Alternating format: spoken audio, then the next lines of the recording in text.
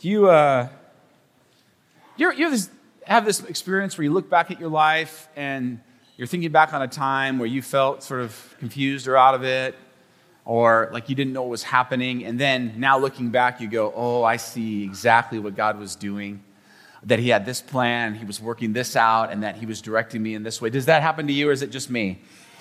And then I sing that song, and I think, he's doing that today.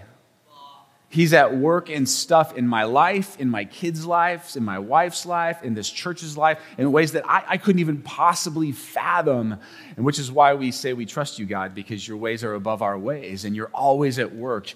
The Bible says he never sleeps, nor does he slumber, right? He's always at work in your life.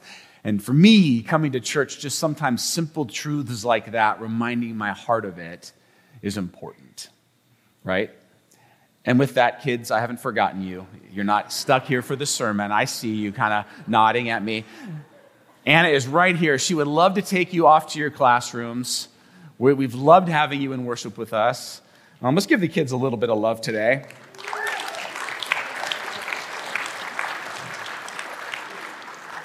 For the rest of you who are here with me, my name is Dave, and if you've been with us these last weeks, you know that we have been in a series through the life of Moses. It has been a great series. God has used it in my life personally in some very significant ways. And next week, we're going to finish up that series with the end of Moses' life, kind of how he concludes his days here on earth in a very intentional and purposeful way. It's going to bless you, so don't miss that. But this morning, I'm actually going to take a pause from Moses and talk about something that the Lord has put on my heart to teach on as we prepare for Easter Sunday in just 2 weeks. And to do that, I want to begin this way. When my youngest daughter was just 3.5 years old, she suddenly started using the word phooey. I scared you, didn't I? Phooey. Like if something would go wrong or something was happening that she didn't like, she would just with a little bit of attitude say, phooey.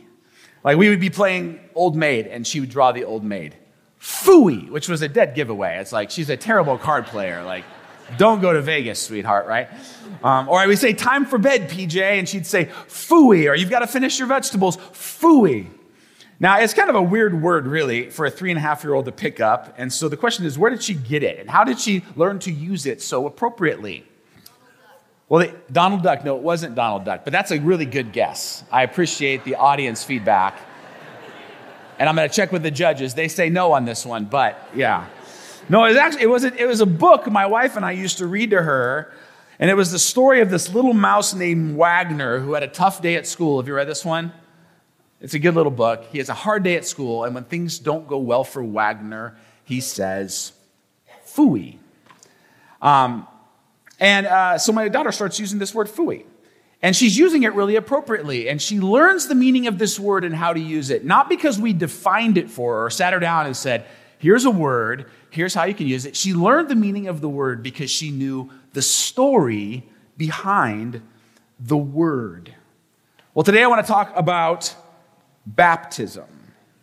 I want to talk this morning about where baptism comes from, what baptism means, who baptism is for, what holds us back from baptism, and then how we should respond. And to do that, to really understand the word baptism, we need to know the story of baptism. See, the word baptism, or some form of it in your English New Testament, comes from the Greek word bapto. When you read baptism, you're reading just bapto. And bapto was just a common everyday word that meant immerse or submerge. The Latin equivalent of that word was immersio or submersio, which you can obviously understand what those words mean. But most of the time in the New Testament, actually, when you read the word baptism, it's not just the word bapto, it's the word baptizo. You see, the Greeks have this way of, when they really want to emphasize a word or give it like some gumption, they just stick a few extra letters in there to kind of give it emphasis. That's pretty common. And so baptizo is just like the emphatic version of bapto. It means to fully immerse or completely submerge. And throughout Greek literature, you find this word describing all sorts of things. Things like people who drown. They were baptizoed for too long. Ships that sink were baptizoed. It's used to describe fabric that's dipped into dye for the dyeing process. And one of the more interesting uses of the word baptizo that we find in kind of ancient literature comes from about 200 years before Christ, 200 BC, when a famous philosopher named Nicander wrote down a recipe for making pickles. And in his recipe, he uses the word baptizo twice. See, this is how we figure out what words mean. We go back and we read all the times throughout the history of the world where they're used. And he says, first you take the vegetable and you baptizo it in boiling water. And then you take the vegetable and you baptizo it in vinegar. And then at the end of the recipe, he writes, and when that vegetable dies, it will go to heaven. No, he doesn't say that. No, that's not what he writes at the end, right? He doesn't talk about heaven or God or spiritual things at all. Why? Because he's not describing a religious process. The word baptizo is just a normal, everyday word. So here's the question. How did this word baptizo come to mean something different? How did it change from just immersing or submerging something in liquid to mean this sort of religious practice that we know it means today? Well, here's the story. Back in the Old Testament, at the end of the Old Testament, actually, during these 400 years before Jesus was born, living all around and amongst the Jewish people were people who worshiped other gods. And these people were referred to as the Jews, or by the Jews as Gentiles, which simply means they were not Jewish. And sometimes these Gentiles, these non-Jewish people, would begin to believe in the one true God of Israel, and they would want to worship Yahweh, and they would want to become Jewish, not ethnically, but spiritually, religiously. And those people were called proselytes, Gentiles who became Jewish. Now, in order for a Gentile to become Jewish, they would have to go through a series of ceremonies, and the final ceremony was a washing where you would baptizo or fully immerse yourself in water to represent the washing away of your sin, your life of sin, your life apart from God, to kind of wash away your Gentileness and now enter into this new life of walking with God as a Jew. So that was happening all over Israel, this sort of Gentile conversion process, this baptizoing. And then, in about 30 AD, 30 years after Jesus was born, this crazy guy shows up on the scene named John. Yeah, some of you know where this is headed. And John starts to do something unheard of. He starts performing this washing ceremony, not for Gentiles, not for proselytes, but for Jews. He's baptizoing Jews, and his message is, repent, for the kingdom of heaven is near. Repent, for the kingdom of heaven is near. Turn, he's saying, from your life of sin towards a life with God. Don't be your own king, John says, your own Lord. Walk your own path. Put your life on God's path. Put your life under God's authority. John is now telling Jewish people, religious people, you've been God's people by name only. And now it's time to actually live for him. Why? Why the urgency of this call for John? He says, here's why. The kingdom of heaven is near. He's telling the people that God is drawing close, that connection and life with God is becoming available in a way that it never has been before, because a very special person is coming soon. And because John became popular, and because he was doing this baptizoing so often, he gets a little nickname. People start to not just call him John, they start calling him John the Baptist. John's a Baptist, but this was not the name of his denomination, friends. One guy I read this week said, Jesus did not have other cousins like Simon the Methodist or Eva the Episcopalian or Jeff the Presbyterian. No, Baptist was just a descriptor for what John is doing. It's like Andy the heart surgeon, or Cindy the graphic designer, or Dave the preacher, or Bob the builder, right? John was just the guy who was the baptizoer, the dunker, the dipper, the soaker. So this is the history of where baptism comes from and what it meant then. But what does it mean for us? Like, what is baptism? Because that's the real question today, right? What does it mean for us? And to discover this, we have to continue on with the story.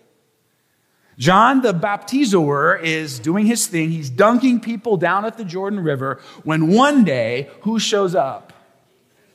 Jesus, the one that John has been talking about. The one that people have been waiting for, the Savior, the chosen one, the deliverer, the Messiah. He shows up down at the Jordan, and Jesus goes into the water, and he says to John, "You should baptize me." And John says, "No way. I can't baptize you. You're the Messiah. You should be baptizing me." But then Jesus says something amazing. He says, "Let it be so now. It is proper for us to do this to fulfill all righteousness." And so John does it. Jesus is baptizoed. Why? What does that mean? What is the significance of this moment? Let me give you three things that I think Jesus' baptism means, what it's stating and declaring. Here we go. One, Jesus is aligning himself with John's teaching. When you were baptized by someone publicly, you were saying to everyone in attendance, "I agree with what this person is teaching." So Jesus is declaring to everyone what John says is true. The kingdom of heaven is near. It is very close, and it is available to you because I am the Messiah. I am the Savior that John says I am, the one you've been waiting for. That's the first thing. Jesus is aligning himself with John's teaching. The second thing Jesus' baptism means for us is that he is modeling repentance for us. He's modeling repentance for us. You'll notice in the New Testament that baptism and repentance are often hooked. They're often linked together.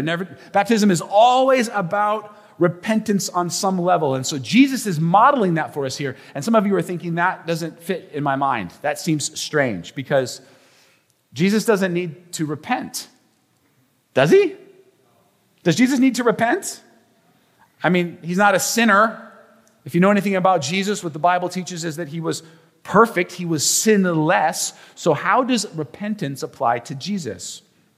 Well, friends, when we think of repentance, our idea is kind of, in short, that we've done something wrong, that we've really, really messed up, and now we need to repent. We need to feel bad. We need to say we're sorry, and we need to stop doing that thing. Some of you are thinking of a specific thing right now that you are like, yeah, I should probably repent. But we miss the heart of repentance. We miss the real core meaning of what it actually is all about, because repentance at its core is about changing the way we think, changing the way we live. It's turning from our plans and our path, where we are in control of our lives, to God's plan and God's path, where he is Lord of our lives and directing our future.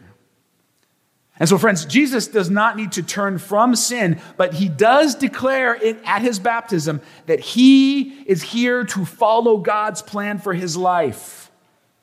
In his baptism, he says, I am on God's path. And that path, friends, will ultimately lead Jesus to the cross. It is not an easy path. That's why immediately after Jesus' baptism, he goes where? Into the desert for 40 days. And Satan comes to him, the enemy comes to him, and Satan says, you're going to walk God's path? You're going to follow his plan? It's not a fun plan. It's a plan filled with sacrifice and suffering. So why not take an easier road? Why not go this way? Why don't you walk down this path? I've got food for you. I've got pleasure and power and the kingdoms of this world. But Jesus says, what? He says, no way. Because my life is lined up with God's plan. My plans are his plans.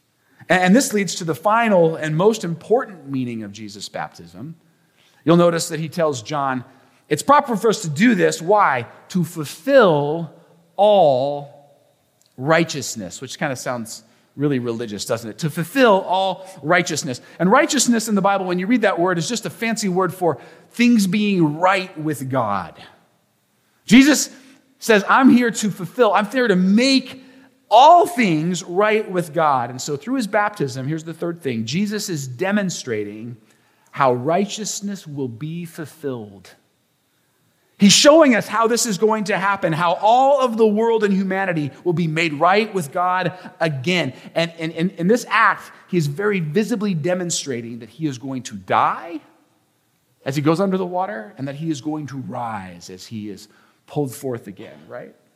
Friends, in this moment, don't miss this, Jesus redefines baptism for all time as a picture of his death and resurrection. That's what baptism is. It's a picture of the death and resurrection of Jesus. And what he says here is crucial and controversial and absolutely phenomenal. That righteousness, a right relationship with God, is no longer defined by being clean enough or good enough or religious enough. It's not about being a part of the right people or group. It's not about becoming Jewish. It's not about following all the rules. He's saying it's about believing in him. It's about trusting his death and resurrection, that it has the power to forgive you and change you and put your life on a path towards God. And friends, that's why after Jesus' death and resurrection, after he actually dies and actually rises, he pictures it in his baptism, and then he actually does it. And then what does he say? He tells his followers, go make disciples. Go help people follow me and trust me. Go make people who will become like me and make me known. Does that sound familiar to anyone? It's the mission of our church, right? Right out of the mouth of Jesus. Go make disciples. And then he says this, as step one of following me, as step one of being one of my disciples, baptize them in the name of the Father and of the Son and of the Holy Spirit. He says, in a real, physical, tangible way, make the public declaration that your life has been immersed into the life of Jesus. See, baptism is this picture that your life has been immersed into the life of Jesus. When you receive Jesus as Lord, the Bible uses all sorts of images to describe that, but one of the things it says is that your life has been immersed into the life of Jesus. That's why baptism is a physical picture of a spiritual reality. The spiritual reality that your life has been clothed with Christ, immersed in Christ, submerged into Christ, into his love and grace. Listen to this. This is Paul talking about this very thing in Galatians chapter 3. He's talking about salvation and what it is and what it does. He says, so in Christ Jesus, when you're in him, when you're merged and submersed in him, you're children of God through faith, through trusting him, through trusting his death and resurrection. For all of you who were baptized into Christ have clothed yourselves with Christ. Now, what's that word baptized there? We just talked about this. I'm really sad right now. It's the first weekend of spring break. Are you guys already on a trip? Okay, here we go. What's the word there? It's baptizoed, right? For all of you were baptizoed into Christ. You've clothed yourselves with Christ. Here's another way to read that verse. For all of you who were immersed into Christ have clothed yourselves with Christ. Do you see how baptism is a picture, physical picture of the spiritual reality of what happens when you put your faith in Jesus? Peter talks about this in his letter, about how baptism symbolizes this immersion into Jesus. Paul talks about how this immersion into Jesus changes everything for you. How that now since you've been merged with Christ and submerged into his life, you live differently. This is Galatians chapter 2. He says, I have been crucified with Christ, and I no longer live, but Christ lives in me. The life I live in the body, the life I live now here on earth, I live by faith in the Son of God who loved me and gave himself for me, who died for me, right? He's talking about the death and resurrection and how it redefines not just his eternity, but his entire life. You see, friends, when we are immersed in the waters of baptism, we are making a physical, public declaration that by faith, we have already been immersed into the life of Jesus.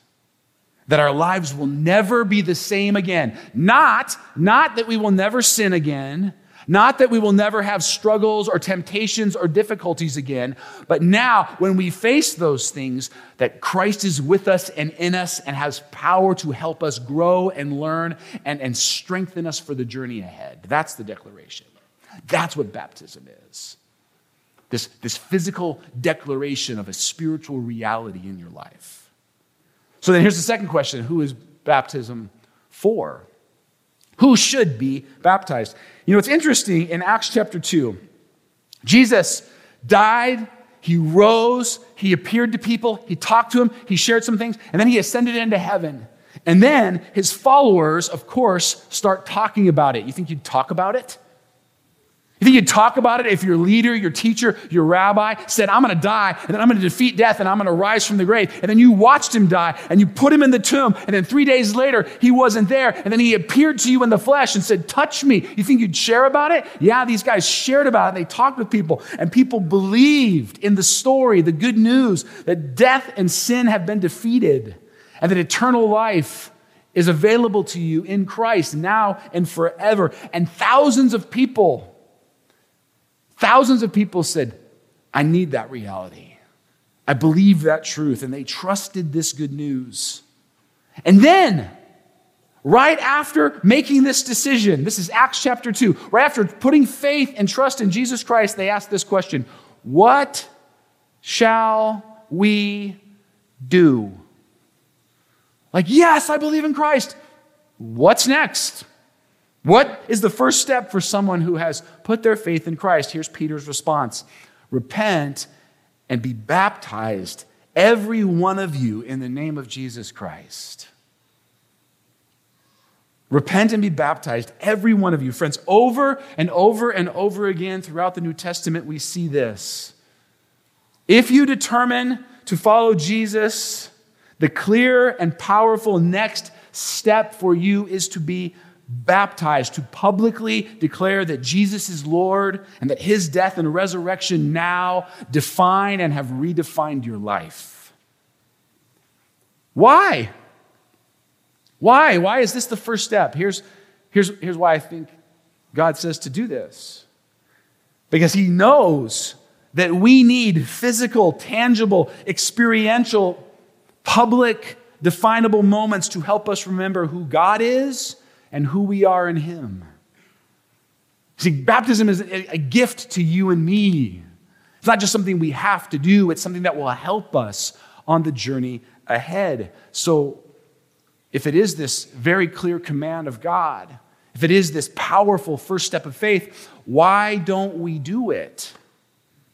Why do so many Christians, people who profess faith in Jesus Christ, still refrain from baptism, from baptizo, from being immersed, from picturing the death and resurrection of Jesus in their lives? What holds us back? Well, to answer this question, I want to share with you this morning a little bit of my story. I was raised in a loving Christian home by parents who loved God and taught me about Jesus and took me to church like most Sundays. Not every Sunday. Does anyone go to church every Sunday? But like, I'll say a solid 3 out of 4, Pete. We were there, we were there a lot. I mean, I was a church kid. But even growing up, knowing about God, hearing about God, believing in God, it wasn't until college that I determined for myself, I want to be a follower of Jesus Christ.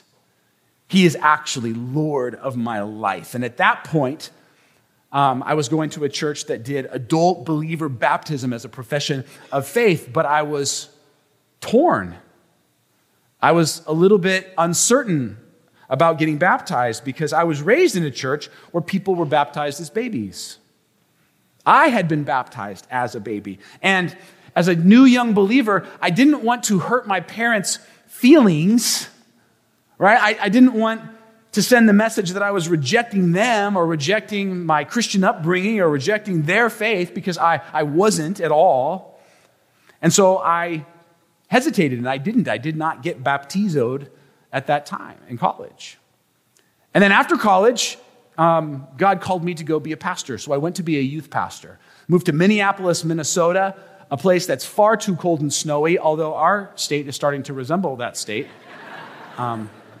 That's another sermon on caring for the environment, but that's another thing. And so I go to be a youth pastor at this church, and this church also practiced infant baptism. And during those years, I developed a stronger conviction. I need to be baptizoed, immersed. I want to picture the death and resurrection of Jesus and make this public declaration of faith for myself. But I was in a church that did infant baptism, and I didn't want to cause disunity or confusion for the students. And so again, I hesitated.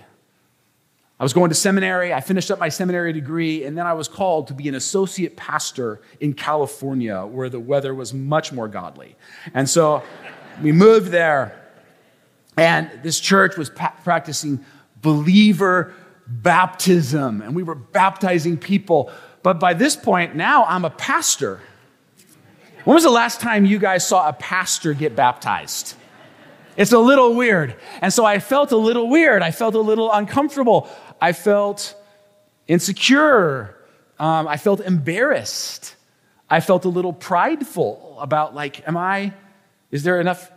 It'll be strange and people might think less of me if I get baptized. And so again, I resisted. I didn't get baptized. For several years, I was a pastor in that church, baptizing other people, right? And by the way, just so you know, their baptisms take. It's not like it's not like, oh no, their baptisms are null and void. It doesn't matter if the person baptizing you is a really awesome person or if they're the most wretched sinner of all time. It's not about them. So don't worry about those people, okay? But I'm baptizing other people with this sort of conviction growing in my heart. I still haven't done this act of faith that I know God commands. And I'd kind of decided, if I can be really honest, I'm just going to let this thing slide. No one knows. No one's really asking me about it. Everyone just kind of assumed that I'd been baptized. And no one knows. I'm just going to kind of keep going with this thing. And then one morning we were doing ocean baptisms because in California, the ocean water is the temperature it should be. And you can actually swim in it, right? So we're down at the beach where I was getting ready in my house, in my closet, putting my swimsuit on and my t-shirt, getting ready to go down to the beach to baptize a bunch of people from our church. I was the family pastor at the time, and there were a bunch of students who were getting baptized. I was super excited. I'm standing in my closet, and the Holy Spirit just said, Dave, what are you doing? Why are you fighting this thing? And I felt the conviction of God that I had to be baptized. And so I walked into the living room, and I told my wife, and I said, I'm getting baptized today. And as a side note in this story, my wife was believer baptized when we were in college. She gave her life to Christ in college. She was baptized. And she had sort of been encouraging me, I wouldn't say pressuring, but let's say praying for me to be baptized. And I walked out, I said, I'm doing it today. And I just started to weep. And I probably cried for the next 2 hours. I cried on the drive down to the beach. I cried through the whole introductory part. I shared my story with the entire church and thought people were going to reject me. I went into the waters, and as a pastor of the church, got baptized, made my public declaration of faith at 32 years old. And what happened was amazing. Yeah, thank you. What happened was amazing because what I thought was going to be sort of an embarrassing, humiliating moment, God had other plans with. And people in that church started coming out of the woodwork. People who had been Christians for years, older people who had walked with Christ for decades, started getting baptized in that church because, of course, they thought, well, if the pastor can get baptized, I guess I can do it now, right? I guess if anyone can do it, I don't have to be embarrassed if Dave wasn't embarrassed. And so God did this amazing thing, and so many people made their public declaration of faith, some right upon receiving Christ, some years or decades later. And friends, I say all that this morning. I share that story with you to encourage some of you. Because some of you are here today, and you are a new believer, and you are wondering if it's too soon for you. I know what you're thinking. You're thinking, maybe I need to clean up a bit or let Jesus do a little more work in me before I'm baptized. My old life of sin is still really fresh. It still feels like it's really close. Can I tell you something? Can I share a secret with you? Jesus will always be doing a little more work in your life. Am I right, Lois? Jesus, he's done a lot of work in your life, hasn't he? A lot. And you're like, I didn't want to get picked on today, but you're not getting picked on. I've seen Jesus do lots of work in you, and there's still more to do. And there's going to be more to do tomorrow and next week and next year. And if you wait until you are good enough, until you feel ready, you might be waiting a really long time. Baptism is not for people who are good enough. If you think you are good enough, if you think you deserve or have earned the right to be baptized, then you're not ready. Baptism is for those who know they're not good enough on their own. And so they've put their faith in Jesus Christ. They're saying, I need his death and resurrection. I need his grace and mercy and salvation for me. I need to walk with God in this world because doing it by myself is not working and is a dead-end road. Others in this room, you're here and you were baptized as an infant. And I just want to say this. This is kind of my take on this. And so I'm just going to share from my perspective. Your believer, full immersion, baptizoed baptism will not be a rejection of your infant baptism, but a fulfillment of it.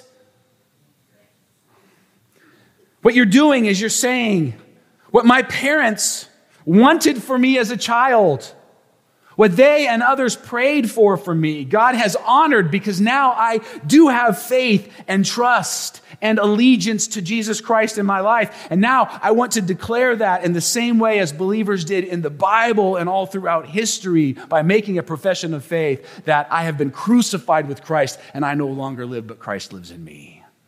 It's not a rejection of mom and dad. It's a way of saying, thank you, mom and dad. Thank you, right? Thank you. My believer baptism was in no way at all a rejection of my parents' faith. It was absolutely me saying, thank you, mom and dad, for raising me to know and love and follow Jesus. Here's another thing I hope you take away from my story, and maybe this is the main thing. If you are a believer in Jesus, do not let anything get in the way of your baptism. Don't let anything get in the way. There's lots of things that the enemy wants to put in the way. For years, things got in the way for me. And I think the scriptures and Jesus and the Holy Spirit right now, if you're listening, will say, don't let anything get in the way. Not fear, not pride, not embarrassment, not maybe I'm not good enough, not maybe I'm not ready, not maybe I waited too long. Nothing. Friends, can I tell you the freedom and the power and the peace and the joy and the grace that comes from declaring Christ as Lord, from going down into that water and being raised up into life in Christ again, it's a spiritual experience that is at the top of my life. Think about some of the best experiences of your life. You're going to start thinking about things you've done, things you experienced, the birth of your kids for some of you, maybe marriage or college graduate, whatever it was, there's nothing that compares with declaring Jesus Christ as Lord. I'm telling you, it was the most freeing, empowering, affirming experience of my life at 32 years old as a pastor to get baptized in front of people and say, I want everyone to know that Jesus is Lord. Don't let anything hold you back from it. And I'm preaching this sermon today because now is the time. 2 weeks from today, Easter Sunday of all days, we are celebrating baptism in this church at both services, 9:15 and 11. And I just want to say, listen to the Holy Spirit right now, because maybe this is your time. Maybe now is the time for you to stop dabbling with church and get serious about God. Maybe now is your time to go public with a faith that's been largely private. Maybe now it's time to do what Jesus says to do. Get baptizoed in the name of the Father and the Son and the Holy Spirit. Not because all your problems will go away, but because there's power in declaration. There's power in saying to the church, I'm doing this thing with Jesus. Do it with me. There's power in it and there's freedom. So don't wait. April 9th is the day. It's 2 weeks from today. We have a baptism class next Sunday, right after church, April 2nd, Even if you're just considering, even if you still have questions, sign up for the class and come, talk to someone, ask your questions.